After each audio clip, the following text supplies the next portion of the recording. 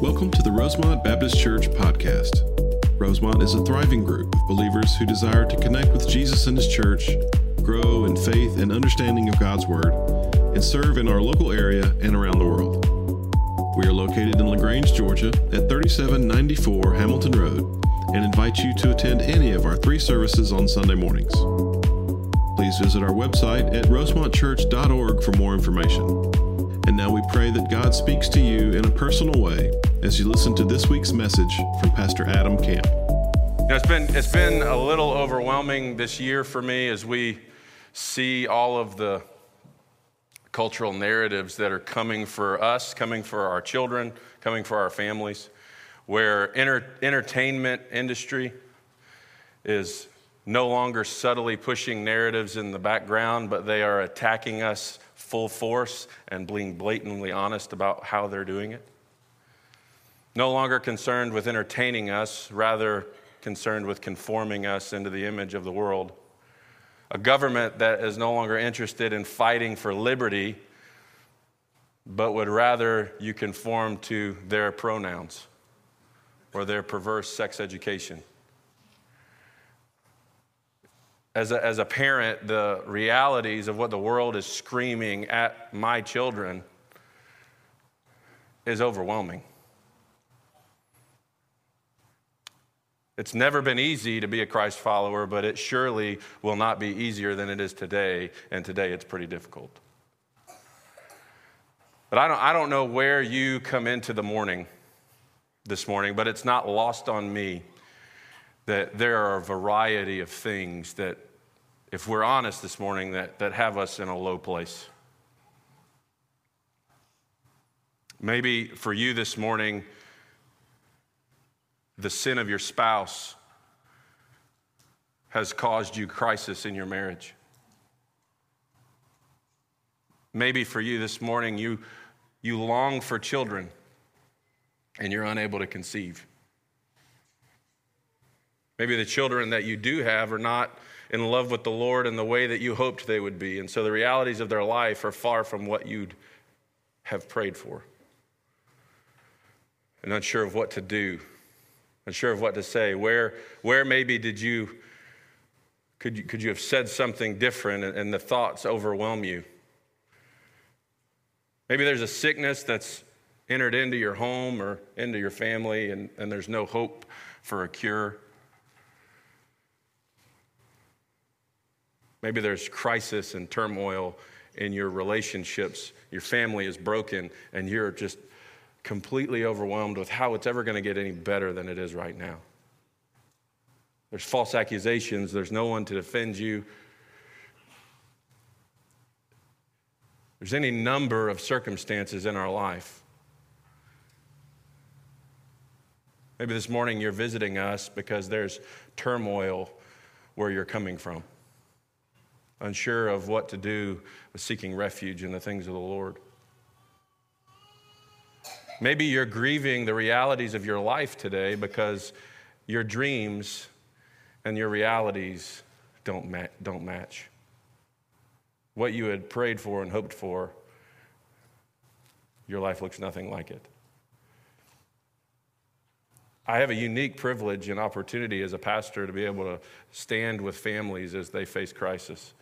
Just in these last few weeks, I was able to sit with a husband who's been married to his wife for the majority of his life, and she has been given a terminal diagnosis. And they're trying one last treatment to see if they can make this thing work. And as they sit together in their home, he's in a place where there's just this deep sense of pain in him because his wife is hurting and he can't fix it. There's numerous stories like that through the last few years where sin has ravaged our homes, has reared its head, and we can't fix it. Now, man, I don't know if you're like me, but in the 10 years that my wife and I have been together, almost 9 married, I'm still learning that when she shares problems with me, she doesn't want me to fix it. Not all the time. But as a husband, that's what I want to do. I want to fix it. I want to make it better.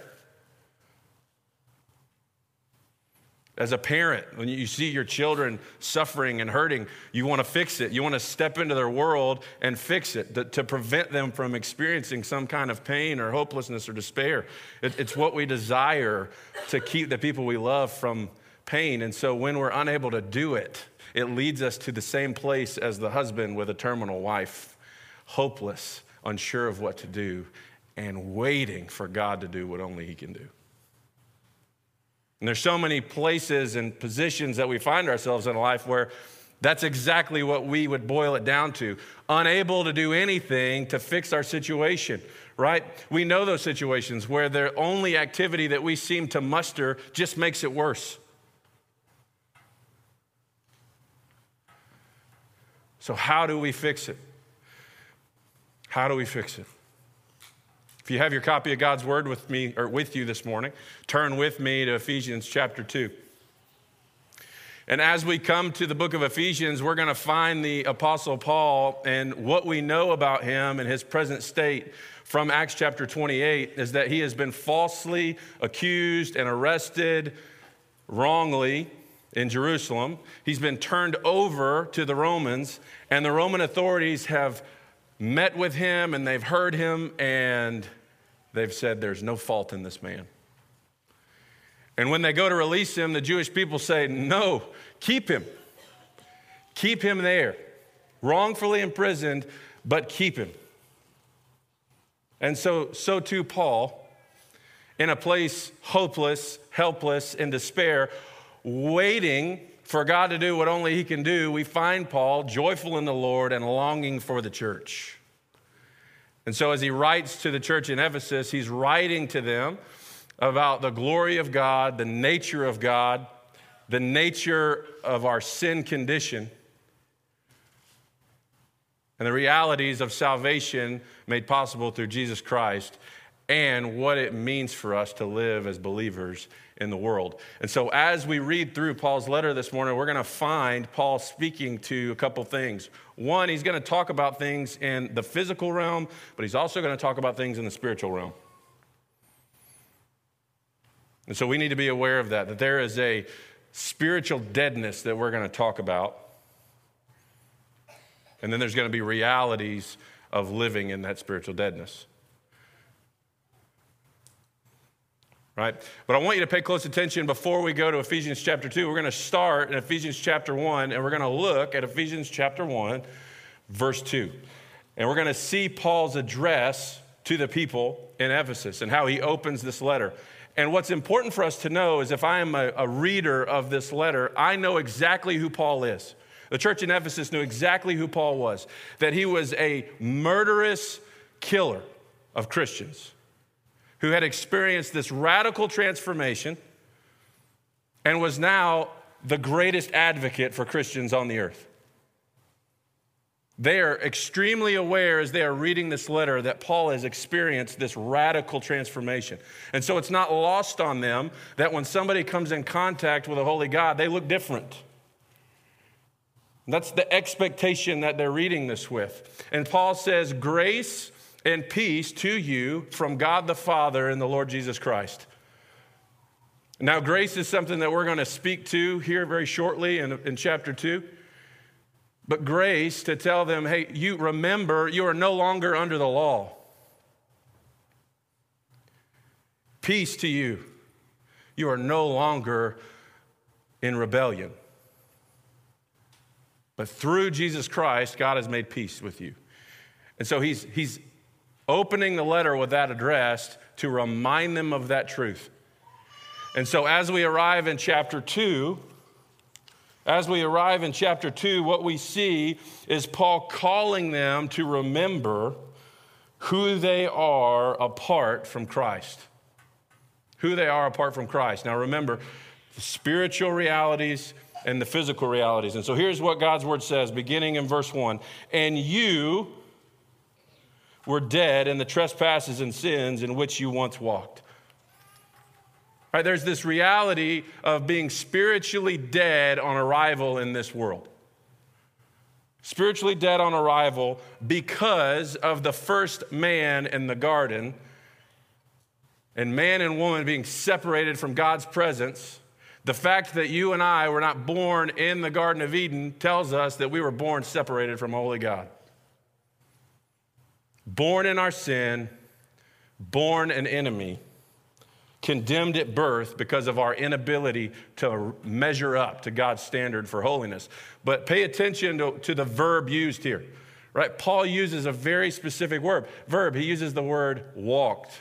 You were dead in your trespasses and sins in which you once walked. Now, what walked tells me is that it is a practice, right? It is an active thing that I do, right? Is 1 John 3:4 says, everyone who practices sinning also practices lawlessness, and lawlessness is a sin. Right? By our nature, we walk in rebellion, willfully in disobedience to God. It is a willful walk in rebellion to God's law and rebellion towards God. And Paul's talking about more than just an occasional mistake, right? We all have those preferences for one thing or another. And so what Paul's talking about is not just the occasional mistake, it is a walking, a willful lifestyle of rebellion towards God. Our sin condition, spiritually, we are dead on arrival, but out of that spiritual deadness, we are willfully walking in rebellion on this earth, preferring things other than the Lord in our very nature, choosing to follow something else entirely. And so as we're talking about walking in our trespasses and sins, dead, verse 2 continues, following the course of this world, following the prince of the power of the air, the spirit that is now at work in the sons of disobedience.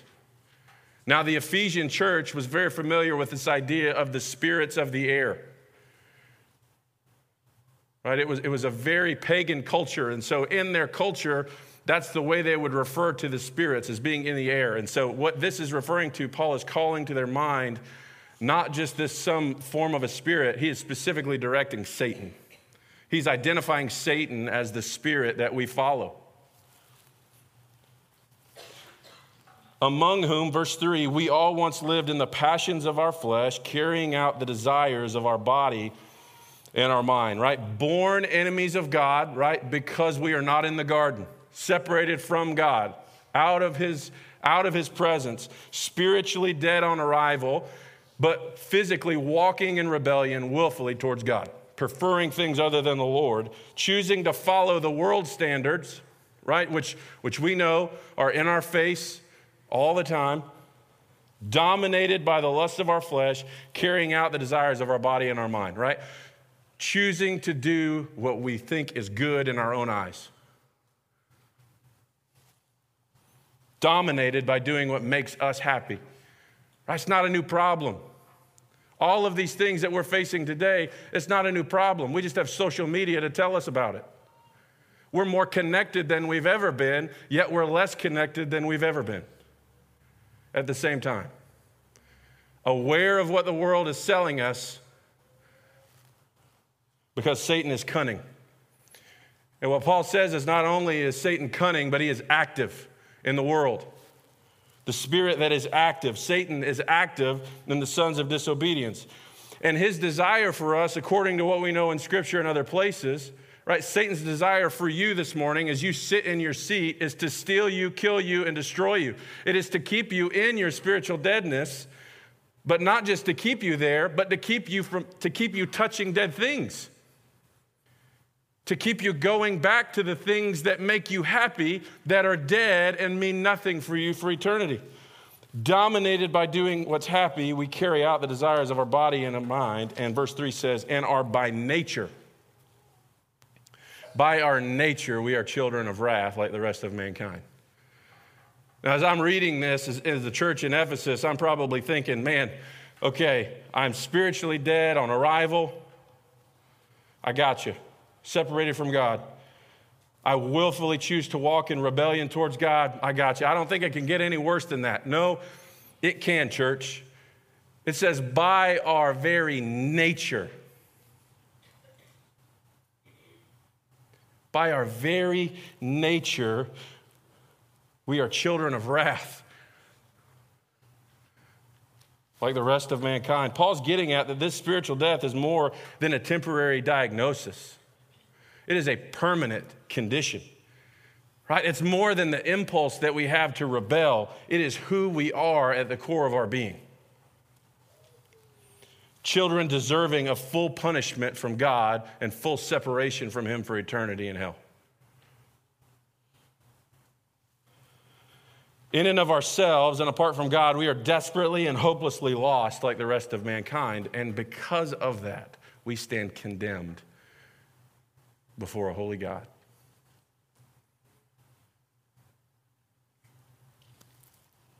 The situation that Paul writes about is bleak. We are without life. We are without hope of life. And we are without potential. This is what Paul's after. Paul's after the fact that this lostness that we have is more than just a lack of knowledge about God. It is a total lack of ability towards God. And this lostness apart from Christ is worse than any hopelessness that you can experience on this earth. Whatever situation you're in, the reality of your lostness is far greater. No one can escape their lostness on their own. Right? Any hope that we have for our problem of lostness has to come from outside of us. I tell students all the time, it's like if you have a fish at home and the fish jumps out of the bowl. It has no hope to get back in. All it can hope for is that the master comes home, finds it before it dies, it picks it up and puts it back in its bowl. The fish's greatest hope is that it is acted upon by someone who can help it. We are not much different. The state of man apart from God is hopeless, and it is awaiting a resolution to the sin condition. And in our moment of hopelessness, just like the husband at the edge of the bed, all that he can do and all that we can do is wait for the Lord to do what only He can do. The gospel, in its simplest form, cannot be understood as good news until it is understood. Our nature is understood as bad news. We can't understand the gospel as good until we have the reality of what's bad. That's why Paul begins with talking about this sin and this death and this separation that we have from God. Because hope can only be seen from a position of hopelessness, it is in that place of hopelessness that we sit and wait for what only God can do. I mean, how would you say that a dead man walks?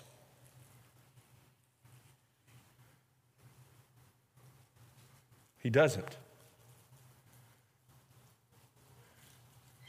He must be carried.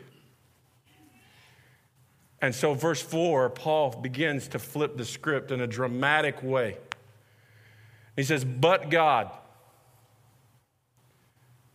being rich in mercy, because of the great love with which He loved us, even when we were dead in our trespasses and sins, made us alive together in Christ, for it is by grace you have been saved. We look at Romans chapter 5, verse 8, it says, but God shows His love for us in this, that while we were yet sinners, Christ died for us. Right? While we were dead, Christ died for us. By our nature, we are dead. But God, because of His nature, made us alive. It is in our death that the enemy of God is brought near through the death of Jesus Christ, by mercy and by grace through faith. And it's not like, what are we saved from? I think we think about being saved from this place, right? This place of torment and hell. But what we need to understand is like hell is a very real place that we are very deserving of being a member to and attending for all of eternity. But the worst part about hell is not the fire. It's not the suffering. It is that we are separated from a holy God for eternity. And what stokes the fires of hell is the very breath of God. It is the knowledge that God exists and my complete inability to be a part of him. It is experiencing the torment of a masterful God and an all-powerful God. Experiencing that forever. And so what we are saved from is God himself. And the only person that can save us from God himself is God himself. And we are saved from God, for God, by God. The dead man doesn't walk from rebellion into righteousness. He is rescued. And he is carried on the road that has only been traveled by Jesus Christ. The only hope that we have for life in the midst of death is the one, God-man, Jesus Christ, who walked into death on our place and rose to conquer it forever. Watch what he did here. Not only does he defeat death and raise to life, verse 6, and he raises us. He raises us with him, seated us with him in the heavenly places in Christ Jesus. It's the reality that when we could do nothing, he carried us. He acted upon us, right? He raises us with him and he seats us in fellowship with him. So why does he do it? Verse 7, so that in the coming ages, he might show the immeasurable riches of his grace and kindness towards us in Christ. Right? God's motivation for doing this is his glory and his love for you. Right? God's motivation for mercy is his self. He desires to be in fellowship with you. And so it is both for his glory and for your good. Right? And it is for by grace, verse 8, it is by grace you have been saved through faith. And this is not of your own doing, it is the gift of God, not a result of works, so that no man may boast. Right, church, we contribute nothing to our salvation. But what costs us nothing does not come cheap. In June, we had a party at our house for Hazel's second birthday party, and Kristen and I have a very different opinion of how many people can fit in our living room. So we agreed that we would have this party, and we would invite this amount of people, and we would do it outside, and it would be nice. It would be a pool party, it'd be outside, be in the rain, and it rained. I mean, poured. And you don't know how claustrophobic you are until 40 people are up in your living room, which is probably as big as some of your bedrooms, just saying. And as soon as the sun broke out, the kids went outside. And I don't blame them. I was right out there with them. I told Kristen, you host inside, I'm getting out of here. But we have a storm door on the front of our house. It's a glass storm door, and it has one of those, you open it up, and it has the little arm on it where you slide the thing, and it keeps it open. But we had several kids at the party who couldn't wrap their head around the fact that it needed to stay open, that it was done on purpose. So they just kept shoving that thing closed. And I kept going out there saying, hey, leave it, it's fine. And then you'd hear that thing. I'm like, oh. And the party ended, and everybody left, and I go to open the door and set the arm so I can take my tables and everything outside, and the door is just broken. That arm, the bolts are bent up, the arm's not, it doesn't even work anymore. And I can remember being just angry. And my initial thought was, man, I didn't break this, but I still got to pay for it. And I think that's true about the way that the Lord views us, right? God didn't do anything to break it, but he's the one that has to pay for it. We contribute nothing, but what costs us nothing does not come cheap, Right? Tim Keller says that if salvation is afforded to me because of my contribution, then God cannot ask anything of me because I've contributed. But if I am saved by grace, there is nothing that he cannot ask of me. There's nothing that he cannot demand of me. There's nothing that he cannot set as truth. And once we understand the gravity of our lostness apart from Christ, and yet also the reality of his grace and kindness towards us through Christ, that fact that he gave himself wholly for us should lead us to give ourselves wholly to him. The fact that the God of the universe did not hold back from you should lead you to the place of not holding back from him. In verse 10 says, for we are his workmanship. Now, some of your Bibles, the translation may say craftsmanship, handiwork, masterpiece. Right? You are his masterpiece, his workmanship, created in Jesus Christ for good works, which God prepared beforehand that we should walk in them. Now, the thing I want to draw your attention to is, again, that verb walked. Remember, the church in Ephesus is very aware of the reality of Paul's life. Once a killer of Christians, now the greatest advocate for Christians. They have heard and they have bared witness to this testimony that Paul has come in contact with a holy God and he has walked away a completely different person. And what we've seen illustrated in the first 10 verses of chapter 2, Paul is speaking to that same reality both for you and for me. The reality that we were once choosing to willfully walk in rebellion towards God, but now through the mercy of God, by the grace afforded us in Jesus Christ, we walk willfully in good works. Right? We don't do good works to earn God. Remember, we can't earn salvation, right? If I could earn it, I could lose it. And I would lose it every time.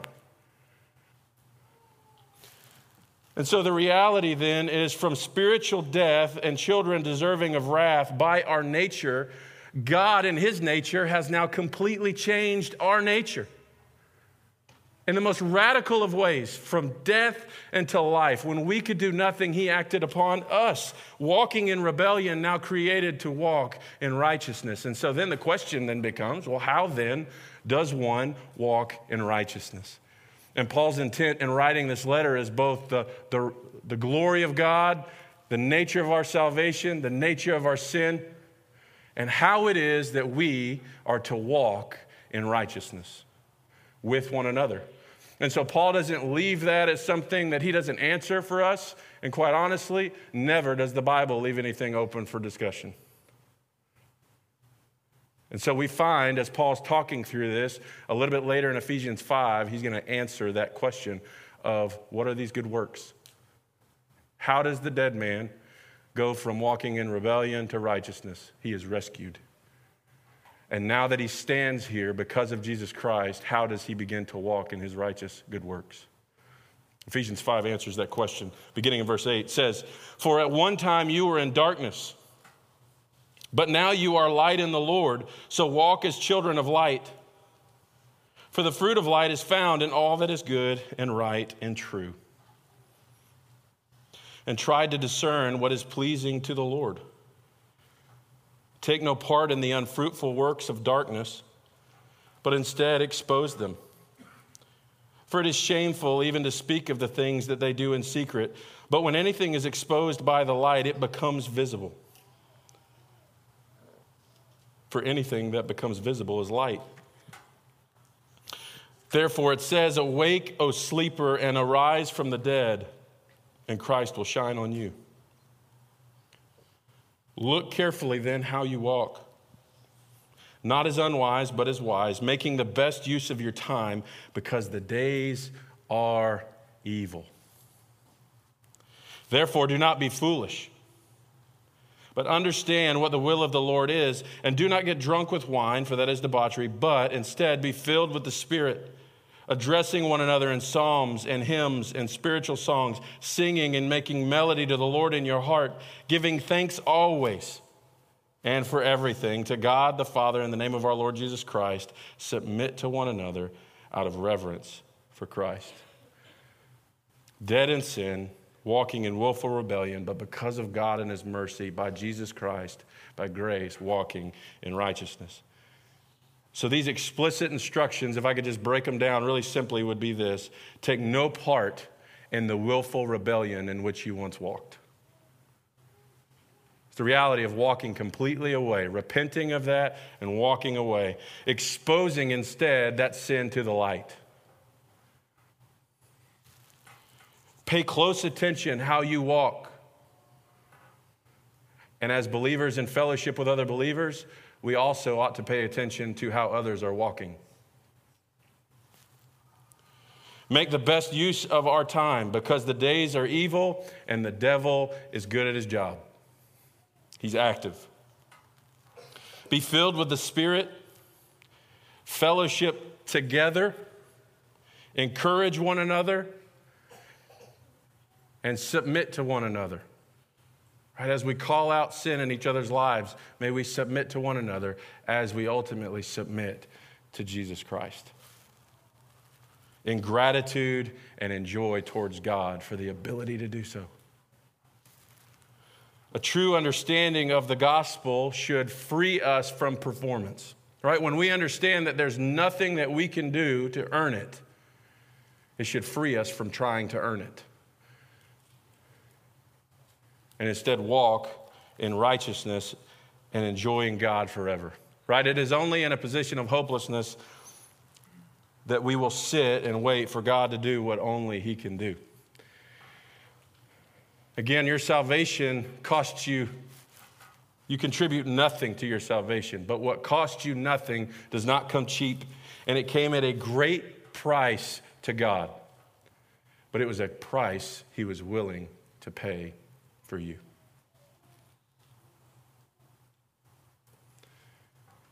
And if that lostness is far greater than any hopelessness we could experience on this earth, and God can redeem that, then whatever situation you walk in today, a crisis in your marriage, a failure of your children, the realities of your life not looking anything like you thought it would look, a sickness,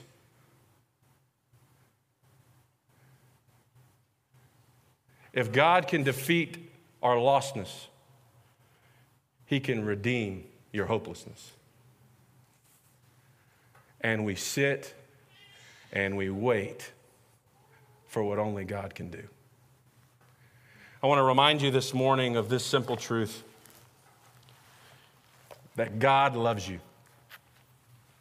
God loves you, but because of your sin, you are separated from a holy God who has created you for himself.